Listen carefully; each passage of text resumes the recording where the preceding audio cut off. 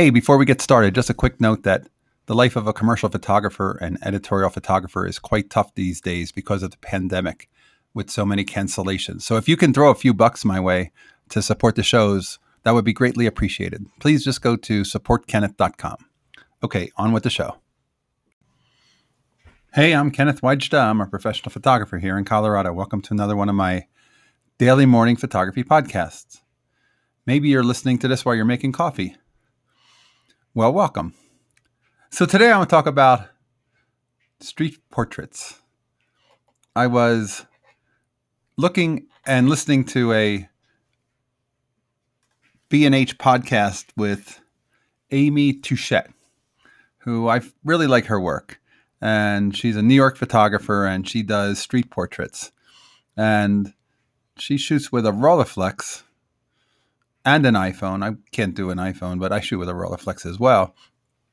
And there's a special connection that you make when you actually stop and talk to somebody and ask for a portrait than there is if you just do street photography anonymously and don't give any indication that you're making photographs and work very discreetly. And I like working discreetly and making street photographs of human life that I'm not interacting with. But I also like portraits, and I have a Rolleiflex. One of my Rolleiflexes is a gray leather Rolleiflex T, which is one of the later models. And because it's in gray leather, it looks a little bit dressed up, maybe a little special. Kind of when they put brown leather on some of the Pentax K1000s, they looked a little bit more fancy than the black leather. Well, this gray leather Rolleiflex, I decided to go out and load a roll of film in it and see who would let me, when I approached them, make their portrait. And I went to the flea market in Denver, and I thought for sure people would be like, oh, I don't want my photo taken. They'll probably think I'm with the IRS. And the first person I bought a DVD set of season 6 of The Office for $1. And I said, hey, can I take your picture with this camera? And he said, sure. And he even squatted down and posed with the box of DVDs he had. And I thought, this is going to be a lot easier than I thought. And actually, before I was done the first row, all the way up one side and all the way back down the other side, I was on number 11. And people were very willing. Some people said to me, hey, that's a really cool camera. And so that was my introduction to saying, hey, can I take your photograph?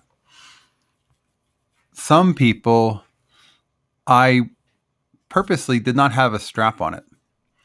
And I purposely did not have it over my shoulder since there's no strap. I was just holding it in my hand at chest level, almost like I just bought it. And making it so it was very easy to look at. And that was a great way to work. That was the introduction. I had people so enamored with that camera that when I asked them if I could make their portrait, of all of the people that I saw at the flea market, only one gentleman said, no, thanks. And he was nice about it. He just felt a little awkward. And I said, that's okay. But everybody else was glad to pose. And I was able to direct them and choose where they were and give them some element of, location. I didn't want to just shoot where they were necessarily. I wanted to spend a minute with them anyway and compose the photograph. And it was wonderful. It was so much fun. There was a guy who had a typewriter for $20. I said, how about 10? He said, okay. For 10, I said, can you also pose with it so I can get your picture with this camera? He's like, okay. And he stands there holding the camera for me or holding the typewriter for me. The camera is such an attractor because it's not a DSLR. It's not a phone. It's not a point and shoot. It's a work of art from the 1950s. So after that, I stopped by Rhino because the month of photography is on and I wanted to stop and see some of the galleries.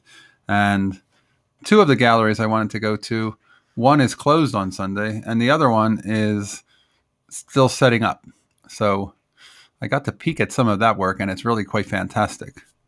It's the one on at the Contemporary Visual Arts Gallery. If you're down in Denver next weekend, it opens next weekend.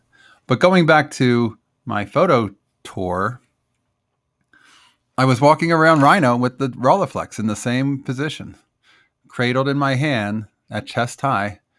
And I went up to people who mentioned it, and I ended up shooting another roll of film all throughout Rhino. And the camera is completely the introduction.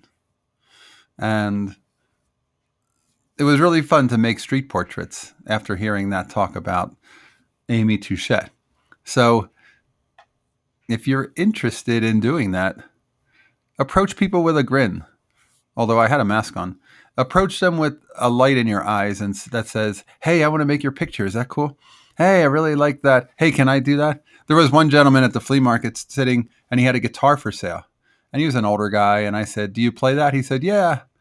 And I said, do you want to play a song? So he asked his wife to pick it up, bring it down from the truck where it was sitting. And he started playing it, and I took his picture. And that's the kind of thing where people are quite willing. If you try to connect with people, you'll find that they really do connect back. And I met photographers in Rhino who were walking around, one with a film camera, one with a digital. And we talked photography, and I shared the information on Month of Photography with them. And it was just great. It was really fun to see and meet so many people. And the Rolleiflex definitely created multiple conversations yesterday that would have been anonymous photos with no conversation if I were just working incognito as a street photographer. So there's a time for street portraits, and there's a time for street photography. Yesterday was street portraits. If you want to see them, go to kennethwajda.com/RolleiflexT, and you'll see them. I think the T is the only letter in that address that's capitalized. I'll put it in the show notes. All right, that's today's photography talk. If you're enjoying these, hit the subscribe button, and I'll be back tomorrow and we'll talk photography. As always, here's the good light.